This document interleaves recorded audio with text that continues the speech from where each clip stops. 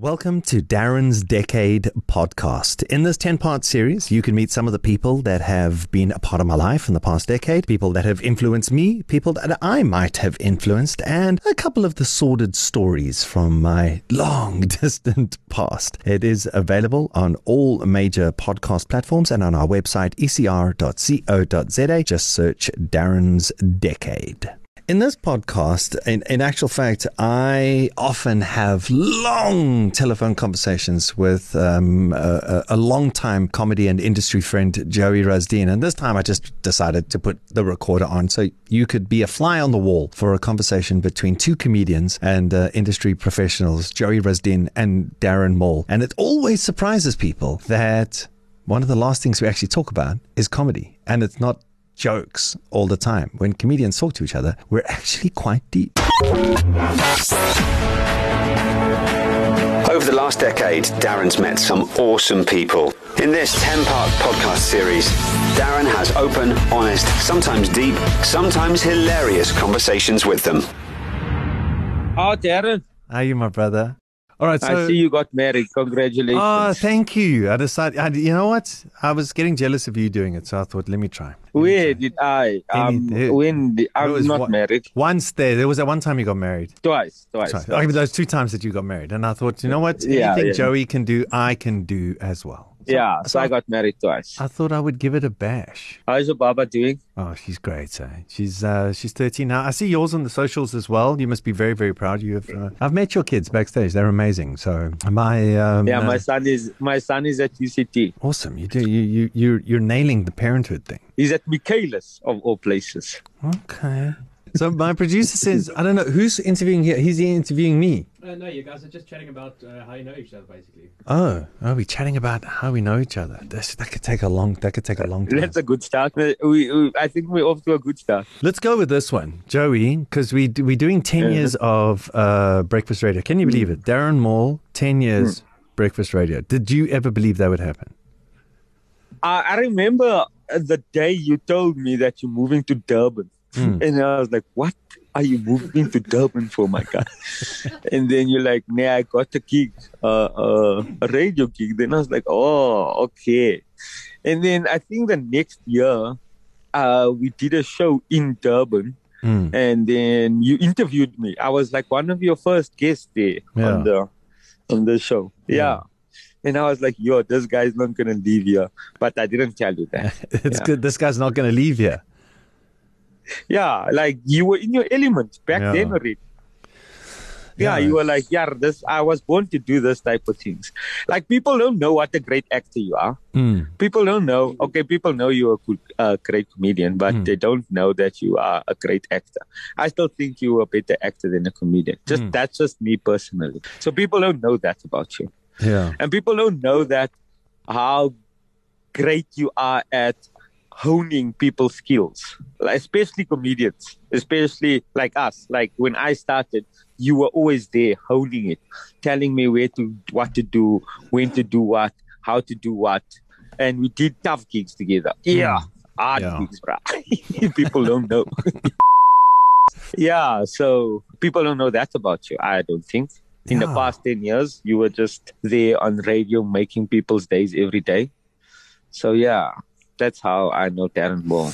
I forgot all about those things, and it was like, and I remember being backstage with guys, and it was there was this new thing on the radar that everyone was like, "There's stand-up comedy, and you can go and do this," and we used to just do gigs every night, a different venue every night. Sometimes there would be 5 people, sometimes there'd be 20 people, and it was hard. And people don't know these things. Yeah, and I can remember, and you know what? You're quite right. It was like it was organic for me. I'm backstage and I'm listening to guys, and I just assumed that everyone was doing that. So like you would do a gag and it would do okay, and then I'd be sitting backstage and I'd go, why didn't that kill? That should have killed. That was funny. That was really really funny. And in my head I'm going, well, maybe if you do, you know what, to try that. And then you would come off, and then we would chill for a bit, and I'd say, you know what, try doing this with that gag next time you do it. And see how it goes. But it only works, with the comedians that were like open to the change. Accepting, yeah. Yeah. Yeah, you have to also accept it, yeah. So you have to also understand that here's this person has been doing this for longer than you. And also I know for a fact that back then it was, I could open up to you, not only with comedy, like just in personal things in general, like just general stuff, like emotional, general, worldly stuff that I think we don't speak about that often. Like now I'm in therapy and I have a psychologist, but back then I didn't have one. Yeah, you had me back then. And who was this? Yeah, who was the psychologist? The psychologist was the people that you hang out with. Yeah. And best to hang out with people that know shit. Otherwise, you're going to go down the drain. Yeah. Basically. I don't know if I had the best advice back then, but I do remember enjoying our long sessions together. But I mean, yeah. I wonder what is the I've been out of it for so long. What is the okay? Obviously now with coronavirus, there aren't many gigs for anyone. But what is the comedy circuit like? As opposed to 10 years? Because I remember 10 years ago. It doesn't matter. I remember sitting backstage. It's Joey Rasdien, John Vlismus, Trevor Noah, Dumiso Linde, Conrad Koch. We're all sitting backstage. There's no hierarchy. There's no ego. Everyone, we just chatted. And then it's like, okay, John, you're up. And then he'd go up, he'd do 10 minutes, he'd come off, and we'd continue the conversation. And it was like, I have such, things do change in your memory, but I have such fond memories of a real brotherhood and sisterhood. Yeah, there was.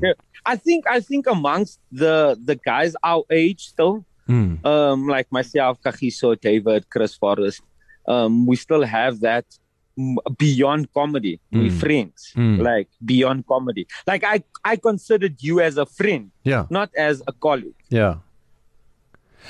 Does that make sense? It felt exactly like that. And it also, nowadays it's a bit strange because I don't know if it's out of respect or out of, I don't know what it is, but it's not like before where I used to go do a gig and I could speak to everybody, and now it's like people is a bit intimidated. I don't know. Like maybe it's because now I'm basically the Mel Miller of this stuff now. So when you rock up at a gig, then there's all these young guys, and they don't know what to say to me. They like in awe, I guess. I'm not being arrogant or being, but it feels like, and I'm like, no, guys, I'm just normal. I was in the exact same position. It's just we in this thing together. Yeah. And they still feel that here is this guy and he achieved so much or he's done so, and it feels like I'm not relatable. Whereas back in the day, it doesn't really matter. Mark Banks yesterday, it's like he told me once, yo guy, you were really cuck. Next time, just think that the people is goats. Yeah. that was like, yo, this guy, I'm dying on stage and he's telling me, no, I must think the people is goats. Yeah. So, I don't. And also I think the difference is back then, we all were still new in the industry. This industry wasn't as big as it is now. So there wasn't lots of unnecessary competition. Yeah. We all had our own fair share. Yeah. Yeah. But we all had a sense that, you're right. You're 100% right. I think that's the thing I miss the most about it is, I'm just going to go hang with my friends and we're going to tell some jokes and then we're going to have a few drinks. And that was it. That was the industry. That's it. And now you've got that was the industry. You got young guys now that are like on their 4th live gig and they're working on their one-man show, and you're like, what? No. Yeah. What are you doing? No. No, that's not how it works. No, you got to do your stage time. And you know what was like one of the biggest eye openers is it's one thing to watch young guys have a really, really good evening. You can learn from that, and then they keep you sort of like sharp and on the edge, and sort of like, okay, I need to up my game on this gig. But it's another thing watching legends of the industry go out there and die. And you just go like the first time I was backstage. Yeah. and I saw Mark Banks just lose it with an audience, or I saw they didn't warm up to a Mel Miller, or and I just go, hang on a second, that can happen. That just happened. I mean, I opened for a Barry Hilton one night, and I was like, and Barry really, really struggled with his room. I would go, it was the closest I'd seen, like the Barry Hilton. And I was like, what? How is that even possible? But you learn. And then you and I get to experience that firsthand. We go out there. I've got 2, 3, 4 hours under my of material under my belt that I can access at any time. But I just haven't got this crowd. I'm just not winning at all. And you learn more from that. You learn much more from that. The people don't know about Carnival City. They don't know about Windmill Casino. They don't know about what is that other place in Pretoria? Dax. Yeah. Dax. They don't know Dax. Yeah, it's like, you have to have hair on your teeth. Yeah. Hair on your teeth. But I mean, but you're right. Then so I got this call from East Coast. They said, listen, we want you to do the breakfast show. And I was like, what? But you're going to train. You're going to train me. I'm going to do daytime and then, or weekend or whatever. And then eventually, like 3 or 4 years down the line, you want me to, you want to groom me to be a breakfast host. They're like, no, we're going to train you. You're going to do our breakfast show. And I was like, this is madness. But like, I've done Font, and I've done Survivor, and I've done all this other stuff. I just thought radio's another performance. It's another performance art thing we can do. Once you've done stand up at Dax, you fear nothing. You can do anything. Yeah. You can do anything. If you did Windmill, Dax, Carnival City, and you can do anything after that. I'm telling you now. Yeah, and it's like, can I tell you what was the biggest eye opener for me? Right, so I arrived here. There's so much to learn, and then like years down the line, I tell people that they're not the same. Like every other industry, like TV and film and live and stand up and MC and physical comedy and all of this stuff. There's links to them. Radio, it lives in another universe. It isn't part of that performance art thing. Which was one that was one of the biggest learning curves for me. But another thing that I missed for the longest time, and it changed now because I've got a team dynamic with the show, which is really working. Well, one of the things I missed the most was coming out of the stand-up industry where we are all mates. And then you come into the radio industry, and especially when you come in as breakfast, everyone wants your job. Everyone's trying to outdo you. Cutthroat.